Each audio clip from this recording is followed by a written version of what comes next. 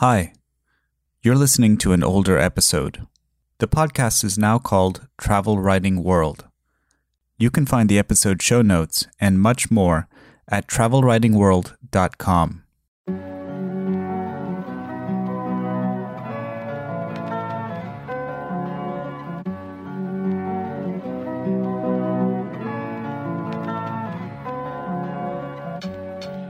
This is Jeremy Bassetti, and you're listening to All Over the Place, a podcast on travel, culture, and the creative life.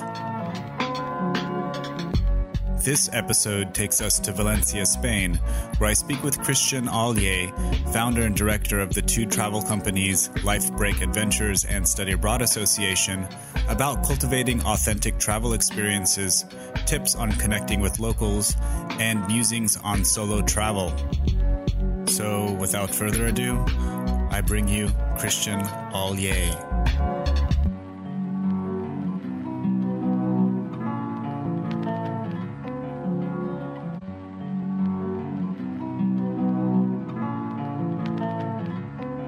Christian, welcome to the show. Hey, Jeremy. Thanks for having me. How are you doing? I'm doing well today. I'm here in Valencia, Spain.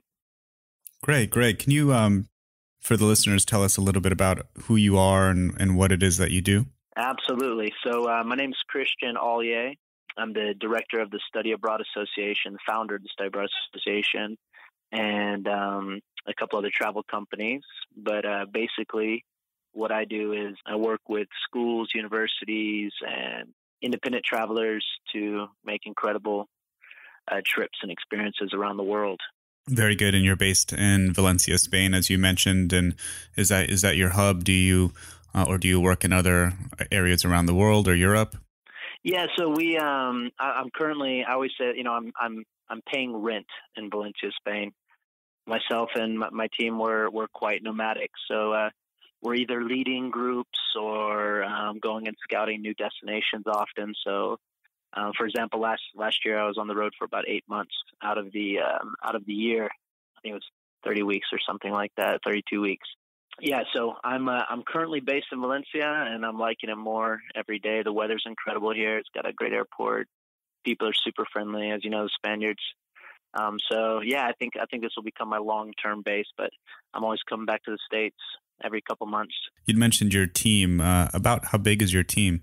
Currently, we have seven full-time staff members on monthly salary who are assisting with logistics and things like this, program development, which is a big increase compared to a few years ago. It was just two of us. And but we have a global network of awesome guides and group leaders who are, our family as well. That probably makes up anywhere between 20 and 50 people that we work with on a continual basis around the globe. Sounds, I guess, from one of the last times we spoke, it seems like your team is growing and your reach is growing. Do you I guess, provide study abroad opportunities for people outside of Europe? Yeah, we take groups all over the world. So anywhere where it's safe to go, where it's reasonable, if it's affordable. Affordability is key, especially for a lot of schools that we work with, community college and stuff. So, but we take groups of Central America, South America, Asia, different parts of Africa, all over Europe. We haven't had any groups in Antarctica yet.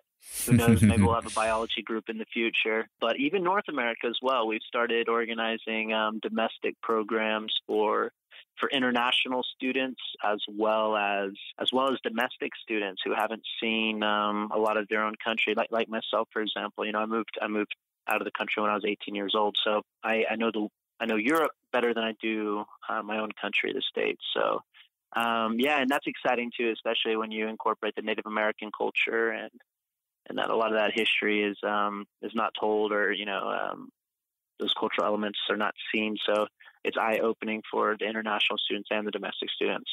So yeah, right. Pretty much everywhere around the world. Australia as well. I think I mentioned Australia.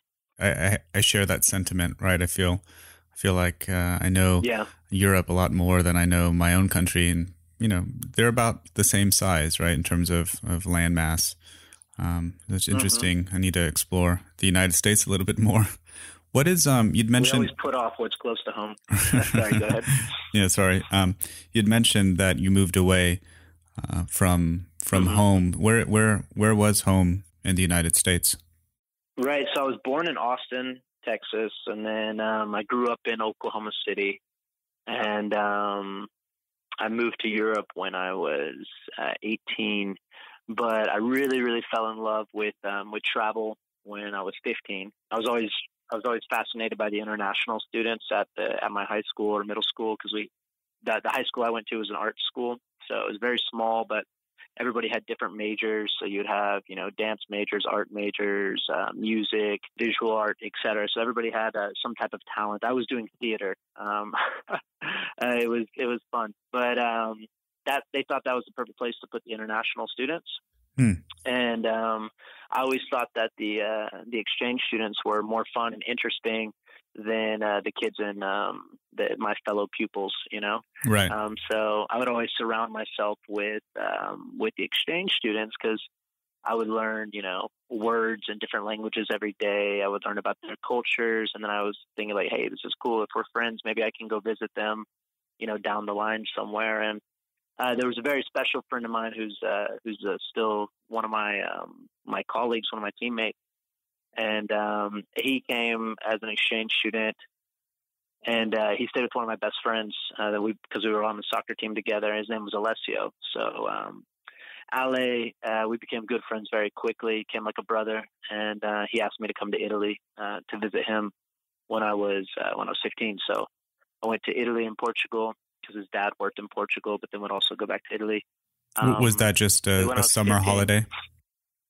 Yeah, it was a winter break holiday. My mom, she was very cool in this way that, when I was at home, she was always very controlling. She was always like, no, you need to be home at this time. Very, very strict, which I'm thankful for.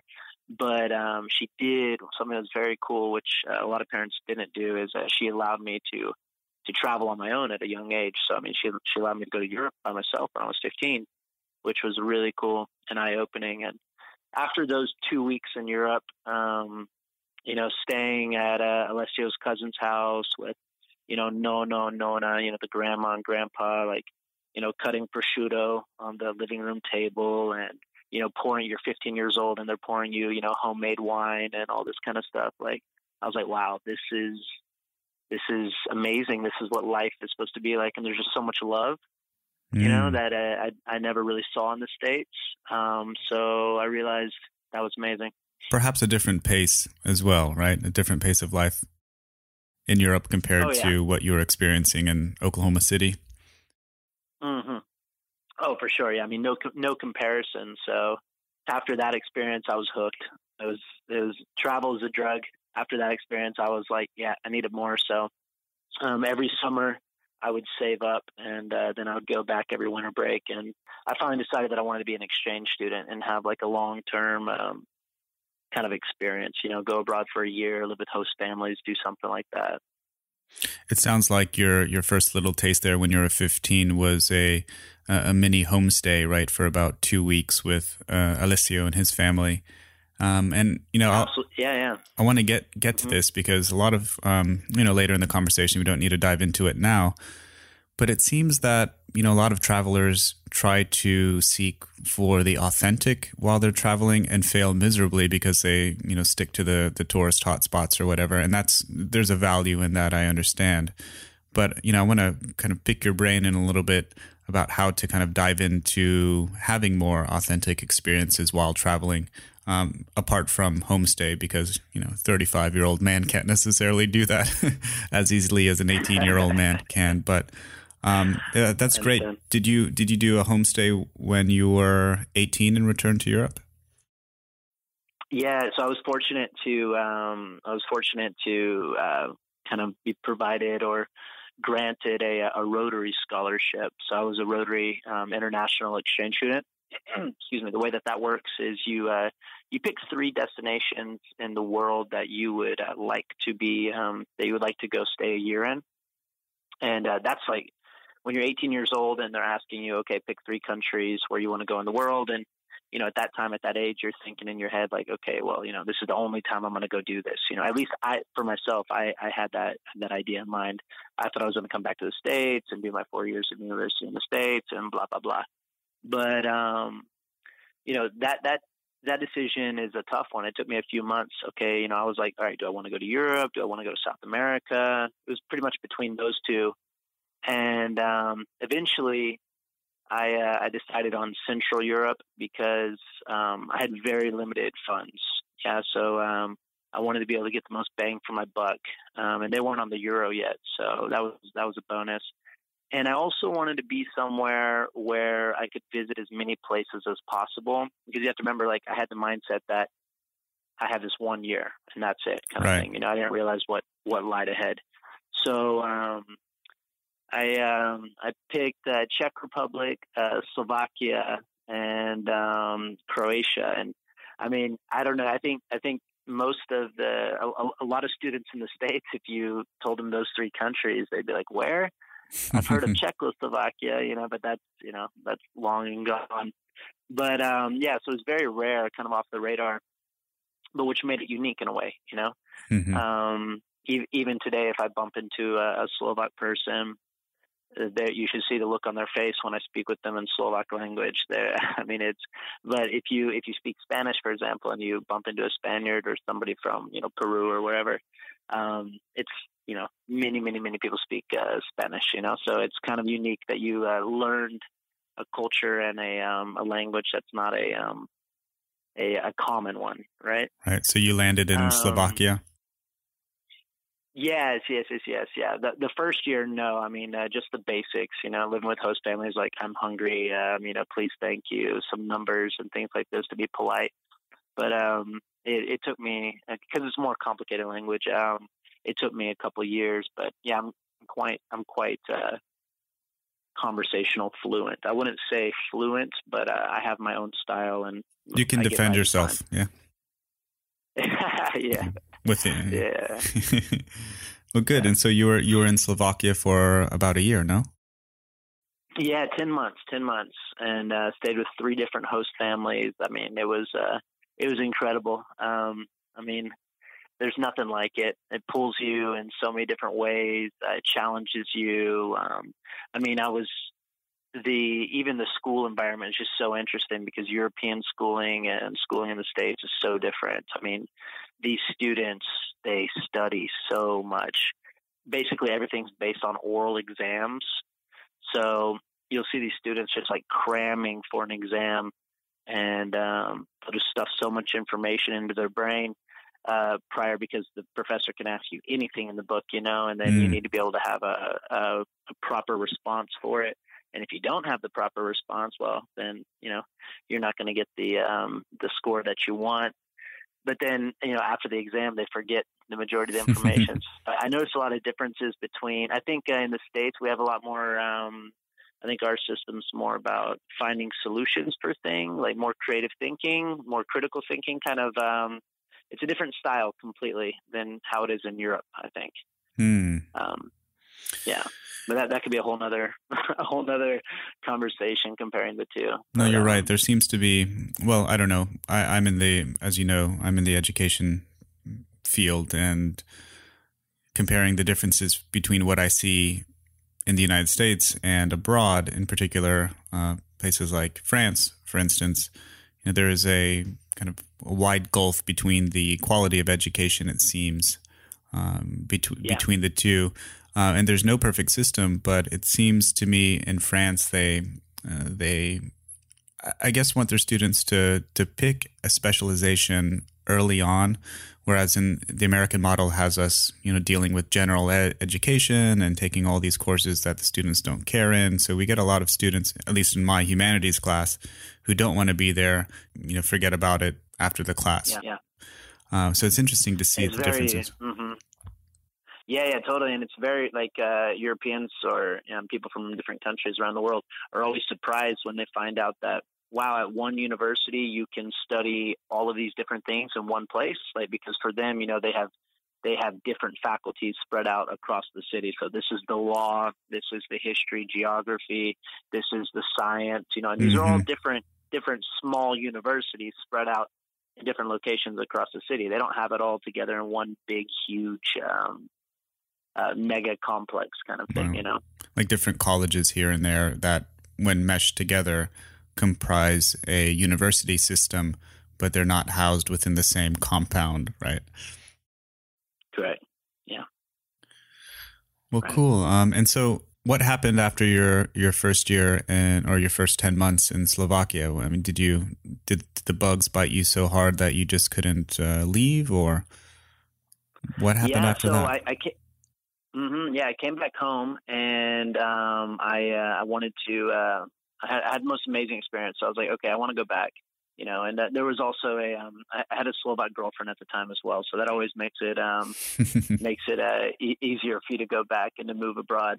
And I was like, okay, well, I want to go back and I want to start university. And my mom was like, hey, that's a great idea, but you know, you should really make sure that wherever you study, you know, it's accredited in the States, and it's going to transfer back and things like this, you know. So Hmm. I found an American university in Bratislava, Slovakia, the capital, called City University of Seattle, and I think they had around 13 to 15 international campuses in all different types of countries, Mexico, Bulgaria, Australia, Czech Republic, all over the world. And you're able to earn your U.S. degree at the same time as well earning your European degree or whatever country that you're visiting. And so that was a good option. It was, the only catch was that it was business administration. That was the only option available at the school, which I found a bit boring, to be honest. I mean, I love running companies. I love coming up with ideas. I'm very entrepreneurial in that way. I mean, we started our first company in Bratislava when we were, 21. Mm. But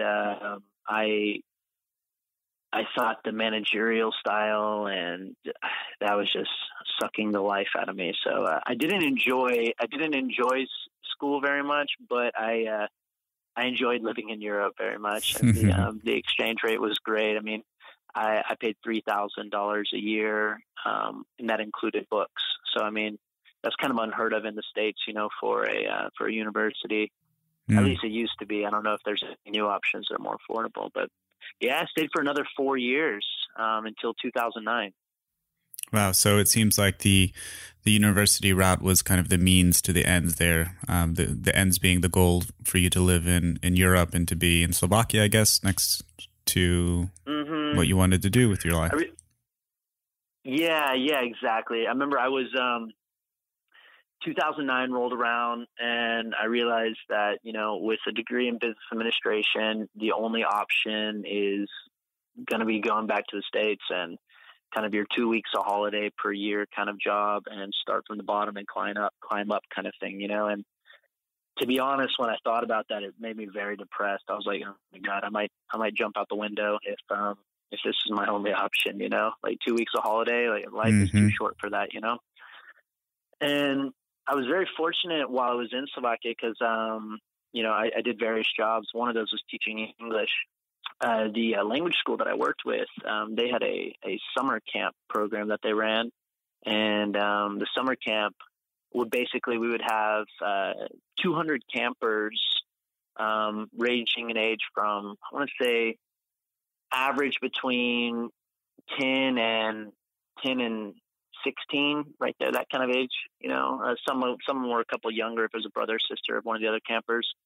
And they would have like an American-style summer camp experience, but they would have English lessons in the morning. So in the morning, we'd wake up, we'd go to breakfast together, and then we'd have English lessons based on their level. They'd go to different instructors, and then we would have like different kind of like American-style summer camp activities throughout the day. So, they're like, okay, cool, I'm going to do soccer, or we're going to do capture the flag, or we're going to do arts and crafts, or, et cetera, right? And then they would all go to lunch together, and then there'd be the afternoon activities, and then there'd be the evening activities, on and on and on. And that was a really cool experience because I went and did that every summer. And so I was a counselor, and then I was promoted to like head counselor, and then I was like in charge of a certain part of the camp. And then finally the last year, the owner of the camp, his wife, she became pregnant, and she was going to deliver on pretty much the first opening day of camp. And he told me, he said, Christian, if I run summer camp this summer, my wife will kill me. So I need someone to fill this role. And that was like kind of when I had my first opportunity to lead in that way. So I had 15 counselors and 200 campers for 3 weeks. And after that experience, that was in 2009. I went to. We used to go down to Croatia for summer. Like when we lived in Slovakia, we'd go down to Croatia because it was so close and so beautiful. It was only a 5-hour drive. You'd have to on the beach in Croatia. You'd have to pass. No, I was just going to say you'd have to drive through, I guess, Hungary or Austria before you'd get to Croatia, yeah. Or even Slovenia, depending on which route. Yeah. Exactly. Yep, you got it. Perfect. Yeah, it's cool. You go through like 4 different countries. Slovenia is beautiful. Austria, Hungary are beautiful as well. But exactly. You go through all 4 of those countries, and that's where we used to go. It's cheap. You could camp there all summer. The water's crystal clear. And that was kind of one of the most unique experiences, because I was sitting on the beach, and I was just surrounded by Europeans. I didn't hear anybody speaking English for the whole 2 weeks while I was there. What and beach? I was sitting on the beach, and I was like, okay, yeah. Where was it? Yeah, in Croatia. What beach was it? Like Split or?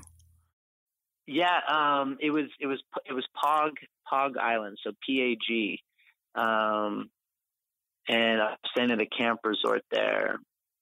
But for all your listeners, Croatia is awesome, and we could definitely give a lot of cool advice and tips for places to go. There's thousands of islands. Very, very cool destination. Expensive flights to get to, but you can do it in a smart way. So I guess the biggest city closest to Pog would be a city called Zadar. If I'm pronouncing that correctly. Exactly. You got it. Yeah, that's exactly where I flew into. Yeah. Oh, okay. Yeah, one of the times we flew into Zadar, and then from there you just take a local bus. But otherwise, you can drive. So yeah, exactly. You got it. But yeah, no, I was sitting on the beach, and I realized I said, man, I really want to share. I need to go home because I've been in Europe for a long time. I need to figure out what I want to do next, and I don't know. I felt like I need to go home, even though like tuition was very affordable. I'd racked up a lot of student loans because I didn't want to work for, even though I had multiple jobs, I didn't like the pay. It was, we were working for about €2 per hour, right, at that time. So it didn't allow me like the lifestyle that I wanted, and that's a very humble lifestyle, right? But I didn't want to be limited to not be able to travel and things like this. So I took some private student loans from the infamous Sally Mae, and she still knocks on my door. But, good old Sally. We're taking care of good old Sally. Exactly. We're taking care of that. But so I thought, I want to give U.S. students this same experience that I had, and I want to show them, alternative ways of traveling. I want to show them some of the cool things that I've learned along the way. And so I started brainstorming for about a year. For about a year at that point, I was brainstorming until I finally had it down and had like a product, And what was that product? So the first program that we ever organized was I tried to bring students to Central Europe to have like the 3-month experience because they do school with trimesters where I was at, and 3 months is perfect because you can do it on a tourist visa. You don't need a student visa, so you don't have to mess with foreign police, birth certificates, medical exams, any of that. You go for 3 months, you have a great time, you get your school credits, you go back home. That's an awesome option.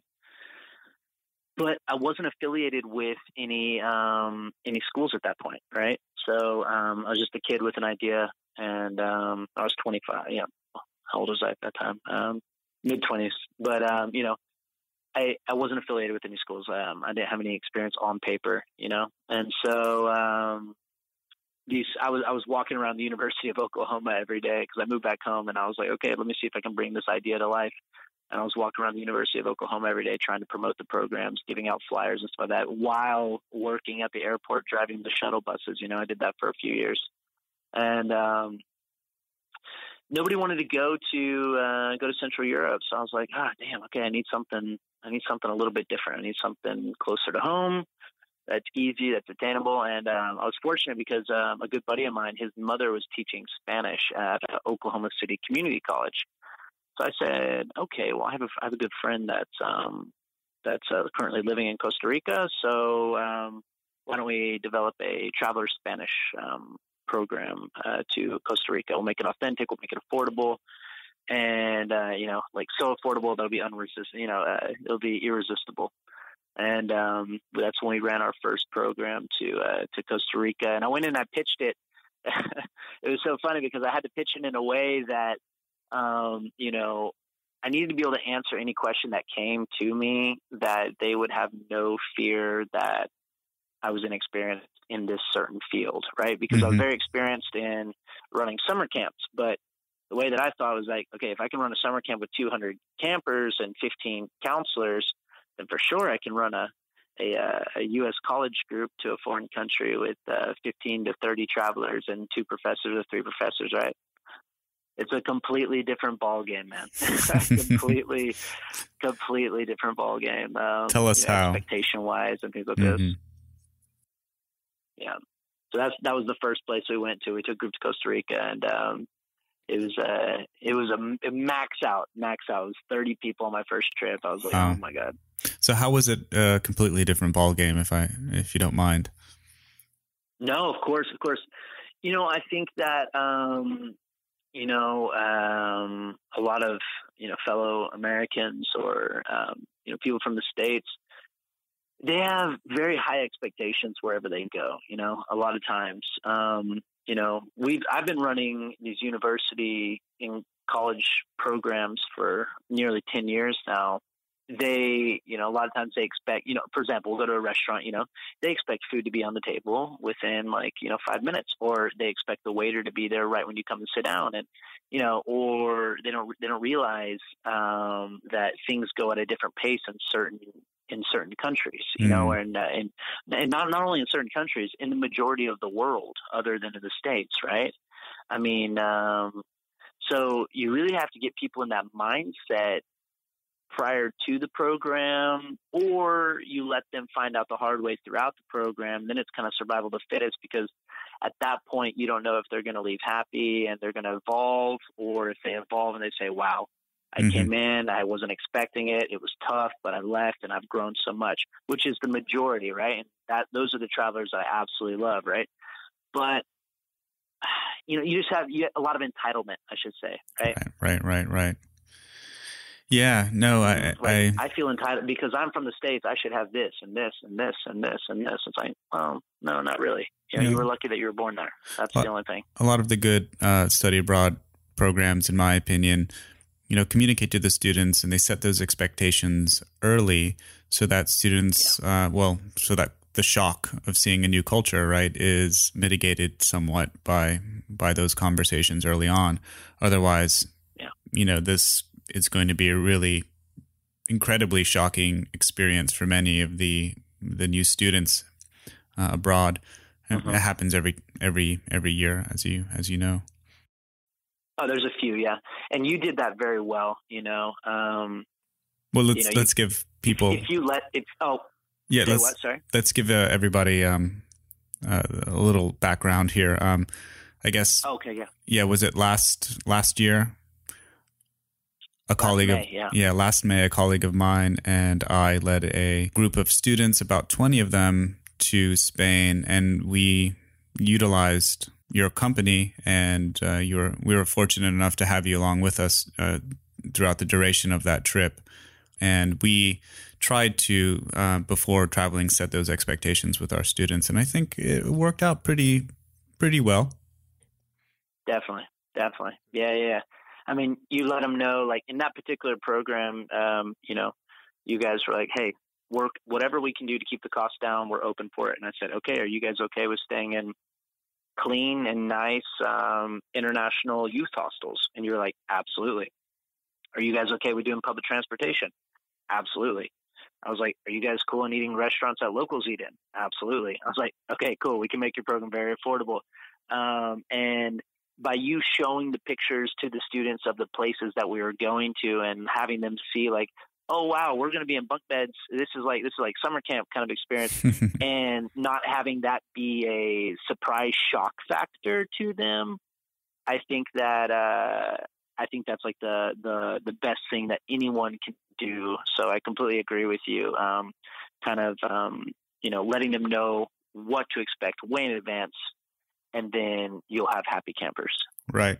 You've used this word a few times already, and I think I have too. This idea or this word authentic, and I kind of wanted to touch on that in relation to international programs and international traveling. Right. So our programs that we try to, conceptualize and communicate with y'all is we want them to be a little bit more authentic. Want them to be more in touch with the local culture than this tourist mindset, right? Seeing things from afar, right? Not kind of crawling out of the American or North American shell while traveling. We want to kind of immerse the students and travelers into different cultures. So what are some of the ways in which, I guess, Study Abroad Association, your company, tries to ensure authenticity while traveling? Yeah, great question. Basically, we want to keep it as authentic as possible, as authentic as the school of the professor will allow us to bring it. Okay. And what I mean by that is we want to live the life that, as much as possible as the local is living. Now, we have to realize that can mean completely different things based on what region that you're visiting. If you're visiting a region and destination that is, has extreme poverty, then, we don't want our students to quite experience as authentic as that. However, we can find ways to connect with those communities and actually help those communities do something unique. And I can go into more detail about that. But to focus on, I'll talk about that in a second, but to focus on kind of the ways that we can keep things more authentic in, let's talk about European, destinations. So I don't want to pick up my group from the airport in a private coach, okay? In a private coach where I have a microphone and, all this, and they get in, they're comfortable, and they're seeing a city from the windows of the tour bus, I don't want to do that. I want to take my group and I want to take them directly to the metro. I want to take them to toward the subway, right? Or the underground, where the locals are using it. Yeah. My number one goal is by day 3 of my trip, I want my entire group to be 100% comfortable with navigating the city on their own. Yeah. Within reason. Okay. Everybody's going to hop on the wrong line at once or forget to hop off on the wrong stop. But that's where you find the coolest stuff, right? You got lost and you're like, oh, this place is cool. I just discovered a new neighborhood. Wow. Cool. That's put away the map and just go walk around for a little bit and then open it up and try to find out where you're on the map. There you go. You learned a new route. So, and more than that too, skills, right? They learn more than just a new route, right? They learn skills, right? Street smarts and totally. And other kind of very valuable, useful skills. Absolutely. I mean, what good are our programs if we don't enable our travelers to travel on their own? Okay, business speaking wise, yeah, it's great if we keep them unaware, so they have to rely on our services year after year after year. But they come back and travel with us anyway because we have the best guides, we have the best programs, But my passion is to enable them, to show them that, hey, you can do this. And if you learn it here in Paris, or if you learn it here in London, or you learn it here in Tokyo, you can use public transportation anywhere in the world you go, because now you realize that it's an option and that it works, right? So that's transportation, okay? That's one way to keep it authentic. Let's talk about food, cuisine, okay? I mean, my groups in Italy, and you'll experience this coming summer. For the listeners, we're going to be Jeremy's going to be going to Italy this coming summer, and he's got the best group leader on the planet, Francesco Restuccia, Dr. Francesco Restuccia, by the way. He's got his PhD, so and he just turned 30, so I think you guys might be competitors, no? With that, how old were you when you finished? I was 34, actually. Okay, all right. He's got you beat by a couple years. I had a late start. Okay, but yeah, Francesco's awesome, and so what we do, we don't take our group to go eat in central Rome. We hop on the tram and we go 10 stops out of town, 30 minutes out of town. We come to a real authentic Roman restaurant where the waiter's yelling at you and stuff like that. In a nice, that's the way they do it in Rome, they've got this attitude, which is beautiful, but it's different, and take them out of town. Let's save 10 euros on the cost of food. Let's increase the quality of the meal by 10 as well. And let's give them an authentic experience where they're the only, foreign group in the restaurant. Mm-hmm. I can't stand to, one, for myself to be taken advantage of in a where I hate it. It makes me mad for hours, if not days. If I sat down somewhere and I ordered food from a place and then it comes out and it's just horrible, and I see that there's no love in it, it's overpriced, I'm just like, this is a tourist trap, complete. That pisses me off for a long time. So I never want my travelers to experience that. I want them to experience the real deal. I want them to experience authentic. And we're just talking about Europe here. For example, in Peru, I'll give you an example of what we do in Peru. We take our group to learn how to make what they call a pachamanca, which is basically an earth barbecue. So you dig a big hole in the ground, you throw a bunch of stones in there, you cover it with wood, and you light it on fire for a few hours, and you keep laying wood on it till those stones are glowing, orange or red, and they're super hot. And then you clear the wood, you clear the ash, and you place your meat, your roots, your potatoes, and all this kind of stuff on the stones, and then you cover it with banana leaves, completely cover it with banana leaves, and then you cover it with soil, the dirt that you dug up. You cover it with that, and then you cover it with a big tarp. And so we give them, anywhere we go, our number one thing is to engage with the local people as much as possible. So that might be like visiting farms, that might be visiting local artisans who produce wine, or sometimes we even hire family members of our guides, their grandmothers, to come and teach them how to make pasta by hand. You know Nice. what I mean? Less commercial, help the community more. Let's grow organically and slowly, and let's give them something that they're really going to remember. That's another way to keep it authentic. Accommodation. Let's not stay in these hotels where the only experience you have is with the television in the room. Let's have them meeting international travelers from around the world. Let's go to places where other young travelers are staying. I've had now, I think because this last year we had 2 more, but I think we've had five or six travelers now who have met their current spouse because of our program. And wow. when I say it's not a spouse, they didn't meet their spouse within the same group. They met them staying at the place of accommodation. They're from a foreign country. Wow.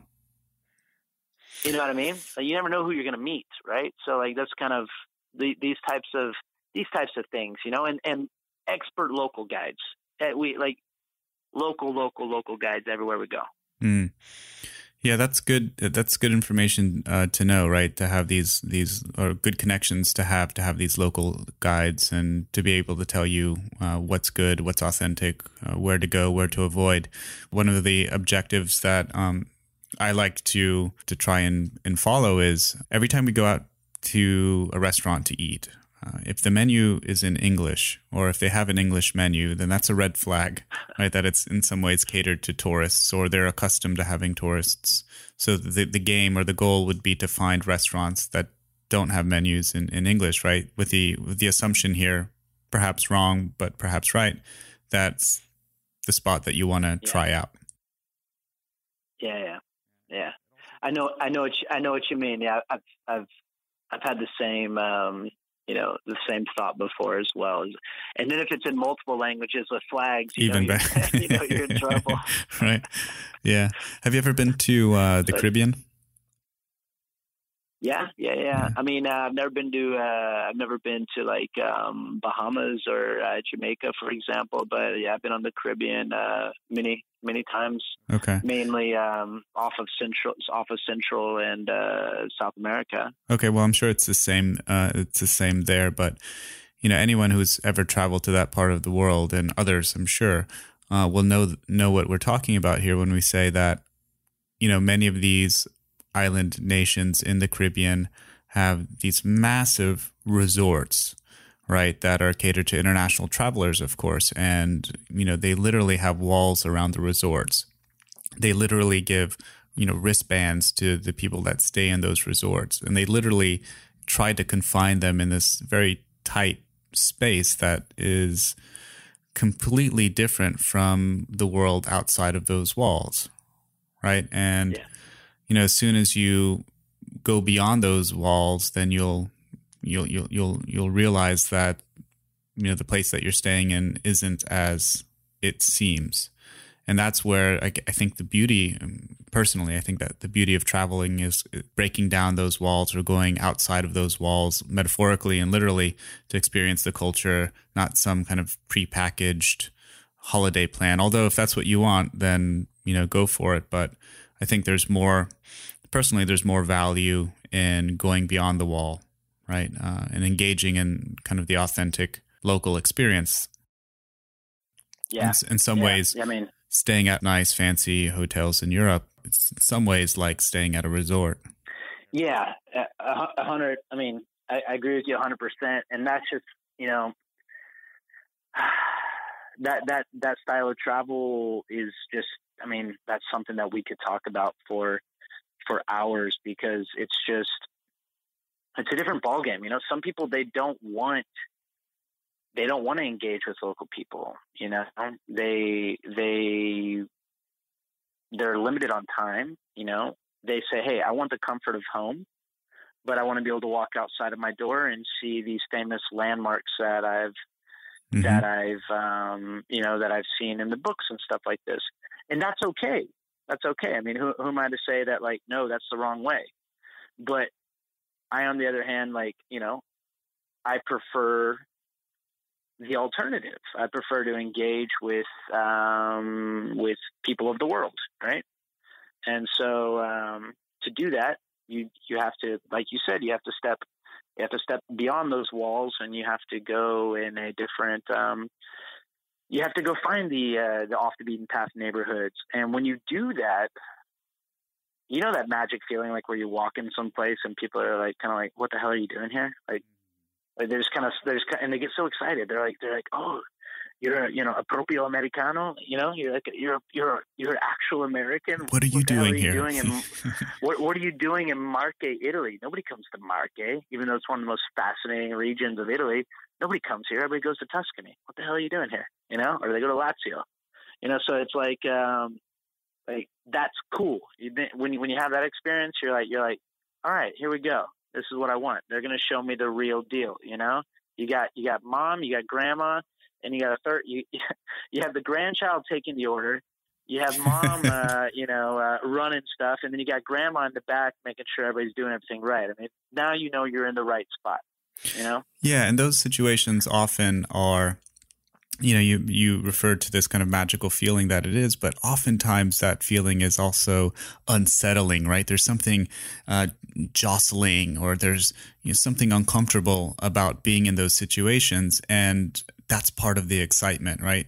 Because from that uncomfortable feeling that you're doing something right, or you're experiencing something new and unique and challenging for yourself.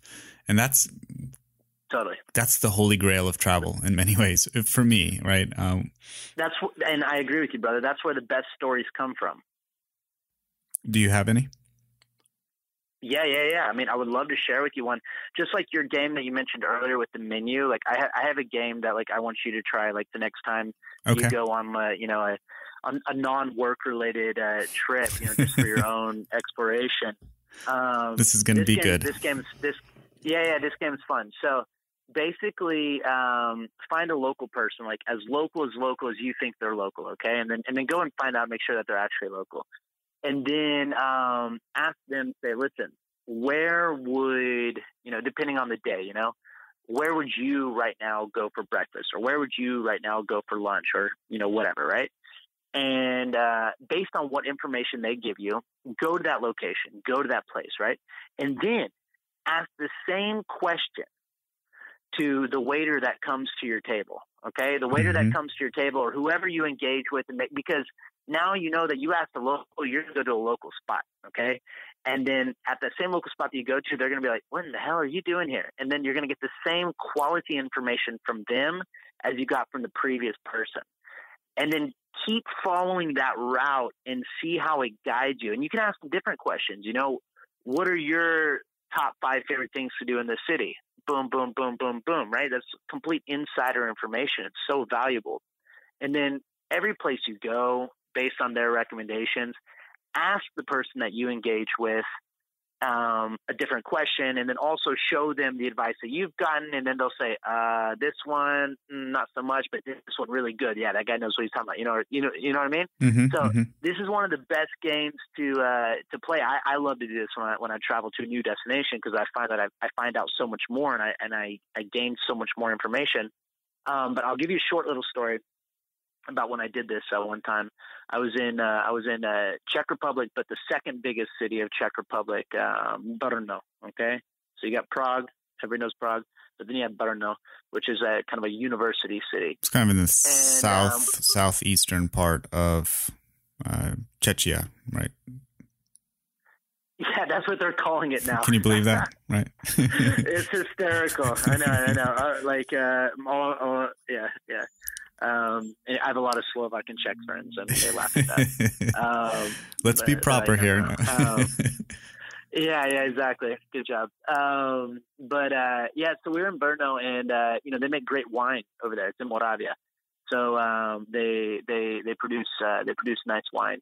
And we were like, hey, let's go to we had per diem, okay? So we were doing recruitment for an American university to bring European students to the States. So they were paying, the daily per diem, and it was so cheap there. We were like, hey, come on, let's go have a good dinner. We haven't used anything today. And so we were like, okay, we're going to go out to the vineyards. We're going to find a nice restaurant, blah, blah, blah, blah, right?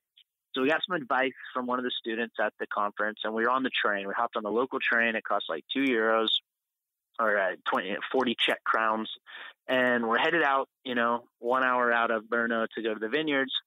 And on the way there, the little cabin that we're sitting in, two booths, 6 people, we start making friends with some of the locals. We opened some Czech beers and stuff like that. And, we were telling them where we were going. They said, okay, that's good, but there's even better. You need to hop off on this stop.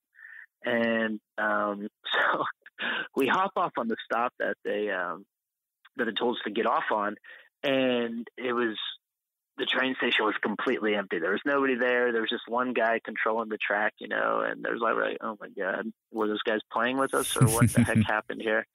And so we realized you have to go to the other side of the station, and then there's a stop for the bus, right? So myself and 2 other professors were standing there, and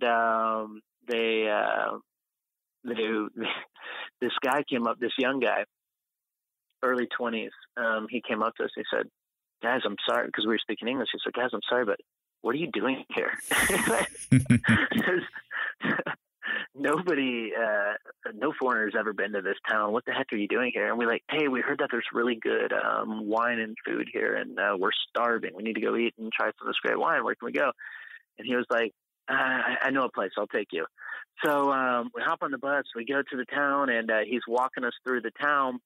And he's leading us to an actual restaurant, right? But on the way, he's like, "Oh, my friend's home. My friend's home." He saw the light was on. He's like, "Let me go talk to him and see if you guys can come down." He went to go check on his friend, and he said, "Yeah, come." We went down into now.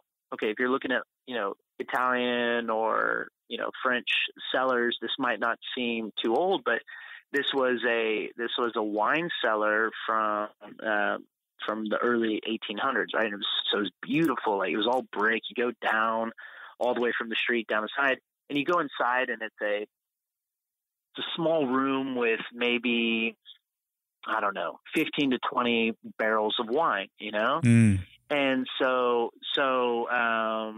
this is all wine that they produce locally, directly from their vineyard in the backyard, you know, and we're sitting there, and the guys, they don't speak English. I speak Slovak, so I'm translating it in Czech. Czech and Slovak are very similar. It's almost like British English and American English, but there's different words as well. So, you know, you can imagine kind of some things are lost in translation, but we were having a blast, right? Mm. And so we start trying the different wine. He's like, hey, well, you have to try this barrel. We're starving, you know? And he's like, we got to try this barrel. We're sorry. They kept going around. And then before you knew it, like 3 hours had gone by, and we tried all the wine, and we never ate dinner. You're smashed, right? Yeah, completely. And we realized, holy shit, the last train's going in soon. So we had to run back to the train station, and we barely made the last train, and we got back to Brno, and we had just a nasty, greasy pizza because we didn't eat dinner or whatever. And this is one of those unique experiences that I'll remember for my entire life, because we went off the beaten path and we trusted the advice that we got from the locals, you know? Yeah. That sounds like one of those experiences that we all, wish we would have when we're traveling. But I'll ask you this, because I think this is an important component. Like, you're a very outgoing guy, right? And it just takes a certain type of personality or attitude to be able to open up and just strike a conversation with a stranger like that, right? So do you have any, I guess, very often people that are traveling are shy, right? They're shy because they don't want to embarrass themselves trying to speak the local language, or they're shy, or they're timid, or they're cautious, or whatever. But how would you recommend that somebody who may be a little timid opens up to a local while traveling? How would you recommend that one approaches that? That's a great question. Yeah. I mean, okay. I think they should find a person that they feel comfortable with approaching, first of all. Mm-hmm. Right. So, I mean, for example, maybe let's think, if you have a young traveler, right? A young female traveler, okay, for 18 from the States, she might not feel comfortable going and talking to a guy in his 20s or 30s from this local country that they're from, Right. She might feel more comfortable going. And the reason I say this is because we most of our groups are predominantly female. Mm-hmm. And I have different theories why this is. But I think it's just because just females are more adventurous. I think guys are just boring and they don't want to travel. I don't know what the heck's the matter with them, but and then I think there's the other side as well, that females like the security of the group as well. But I still think it's answer one. I think females are just more fun and they like to explore and travel more. So they might want to approach a a kind of a grandparent figure, for example, like a local or a female, or a local female. For example, I'm coming up with ideas, right? So my first thing is this: approach somebody that you feel comfortable with approaching. Okay. Secondly, don't be nervous that you don't speak their language. Use the best you can. If you want to say ahoy, which you say hello in Slovak, that's already a big step. Like, try to learn at least the local greeting, and then say, I'm so sorry, I don't speak Slovak, or I'm so sorry, I don't speak, Portuguese, whatever it is. And then say, do you speak English? And then and most of the world will say yes. Nowadays, depending on who you approach, but I would say the majority would have survival English, the majority, right? Mm-hmm, mm-hmm. Even the Italians, which is so surprising based on 15 years ago, that they've come a long way. Okay. And you could say, hey, and then you could say, and then once you've overcome that, and you realize that you don't have to butcher the language and try to speak, which they appreciate, but even like saying hello, please, thank you in the local tongue, which is 3 words. Everybody can learn 3 words. Okay. It shows a huge sign of respect. That'll go a Hello, long way. And then, yeah, learn not only hello, but learn the proper, like the more formal version. So you could say hola, or you could say buenos dias, or, you could say ahoy, or you could say dobry den, so like learn both versions, ciao or buongiorno, you know what I mean? On and on and on. So learn both versions so that way you can at least come in with respect, learn how to say thank you, learn how to say you're welcome, learn how to say please, and then just apologize that you don't know their language yet and but you're really excited to learn it. And I think that right there, that's the icebreaker. Another thing you can do, like I was in Thailand last summer, and wherever I go, if it's a language I have no idea what's going on, I like to make a cheat sheet. Okay, so I will ask like these basic phrases, like something like I asked her like, "How do you say the food is really good?" And then she told me how to say it, and then I wrote it down, phonetically, right? And then so everywhere I go, I would have the dish. In Thailand, the food's amazing. I would say to the waitress or to the chef, I'd be like, "The food's really good," and you can't imagine the smile on their face that you just made that small effort to speak their mother tongue to them. And to give a compliment, right? That goes so long. So that's my advice, to get out of your comfort zone and to start actually engaging with the local people. They don't expect you to have a conversation with them in their language. I mean, maybe when you're there year 2 or year 3, but not if you're there for a few days or just passing through, even a few months. Yeah, I did that. I'm kind of an introvert myself, and I wanted to break out of that introversion that I had. It wasn't successful in any way, but I decided to go on a solo adventure for 2 weeks in Mexico, right? And that really forced me to get out of my own head and to speak to people, and just because of the sheer loneliness of traveling alone. Yeah, I think that might be a good method to try and break down those internal barriers that one may have solo travel. Oh, absolutely.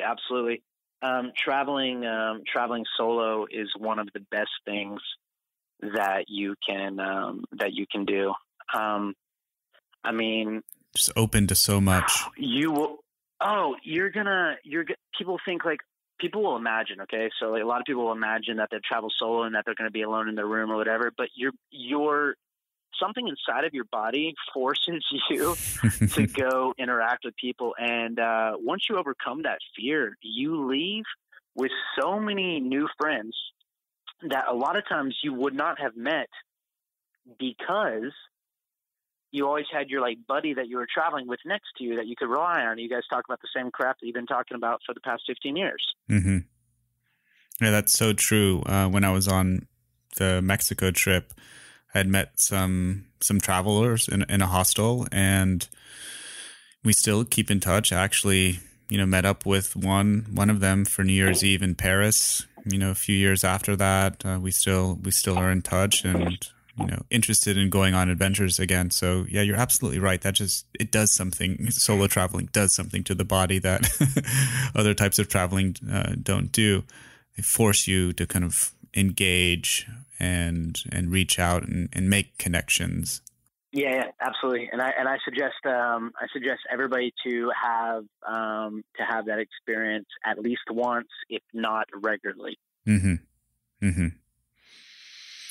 Well, good deal, man. We're getting kind of close here to our time, and I know we wanted to talk about a lot of other things, but I wanted to respect your time. Let's close this baby out, and let me ask you, pitch us, right? Like, what is it that you offer, and how is it different from, say, the large kind of study abroad programs? Yeah, thank you. Well, and I hope that means that we're going to get a chapter 2 as well. Like, there's going to be like an episode 2 somewhere down the line. Absolutely. If you can squeeze me in somewhere, I can squeeze you wherever you want. But yeah, so what do we do? Okay, so we do a couple different things. Okay, the first thing that we do is we focus on customized faculty-led programs around the world. So which means that we'll take a professor and we'll say, what do you teach? And they say, I teach art history. We say, awesome. Do you have a destination that you're interested in going to? They say, yes, I want to go to Italy. We say, perfect. What time periods do you want to focus on, et cetera? Boom, boom, boom. How long do you want to be abroad? Is this going to be a city stay? Are you going to be staying in one city? Do you want to have a traveling itinerary, et cetera? And what we do is we collect as much information from them in their brain, what seems like the best program. And then what we do is we consult our on-ground guides, experts, our team members, and we develop something exceptional for them that flows really nicely, is a perfect balance of everything, and really brings their course to life. So that's what the Study Abroad Association does. And our programs are the most affordable, authentic, and educational on the market, hands down.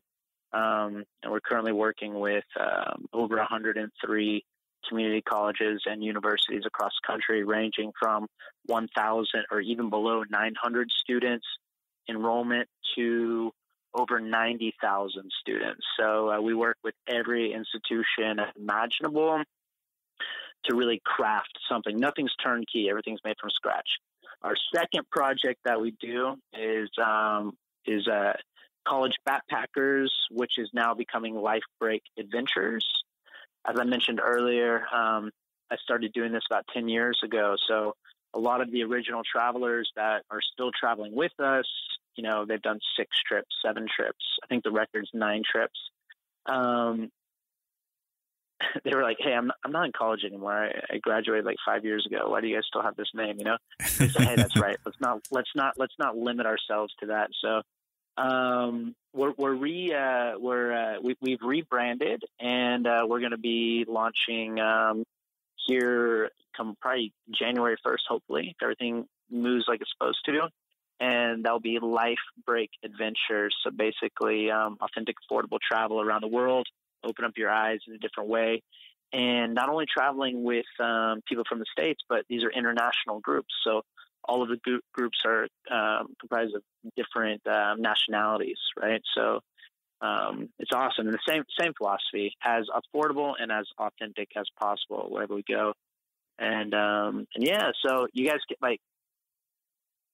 add me on Facebook. Sorry, I can just interject here for a second and just vouch for what you just said. My colleague and I have run study abroad programs for the last few years, and we've used some of the major corporations that lead study abroad programs, and we also used your company, Study Abroad, and we were far more happy and pleased with everything about your program than we were with the other corporation. I won't mention them by name, but we were just so pleased and happy. Everything was great. The on the ground staff, the price, the itinerary, everything was just as good as it could have been in comparison to the other one. So, I'm very excited to see what comes of this Life Break Adventures program that you have up and running. Yeah. What are the socials or the websites? Yeah, so Study Abroad Association. So if it's a professor, administrator, or a student, or just anybody that's interested, it's studyabroadassociation.com. We have a Facebook page as well. College Backpackers is the current one, but I'll be switching to Life Break Adventures. And you can find, and the reviews are awesome. We're 5 stars across the board. But I wanted to add one last thing, Jeremy, if I could. Kind of the thing that really makes us unique out of everything is the fact that everybody that we work with, our internal team, the professors we work with, the guides, everybody, from the driver to the restaurants to the homestays, everybody's part of the family, right? So that's the energy that you felt when you were on the program in Spain, right? It's because it was more of a authentic family experience opposed to being big corporation, okay, tea breaks at 1:00, so everybody go to you know what I mean? Yeah. It's that touch. So, but yeah, man, I'm excited. We're passionate, and I look forward to to traveling with you again soon and catching up with you. Yeah, I look forward to seeing you again, man. So we'll be in touch, and if I don't talk to you before the end of the new year, well, happy holidays and have a nice new year. Yeah, you too, my friend. I'll talk to you soon. All right, buddy? All right, buddy. Take care. I hope you enjoyed this episode of All Over the Place. Please consider supporting the show if you find it valuable. You can do this by subscribing to the podcast in your favorite app, reviewing it, following me on social media, or by supporting the show directly via Patreon. Links can be found in the show notes and on allovertheplacepodcast.com. Thanks for your support and farewell.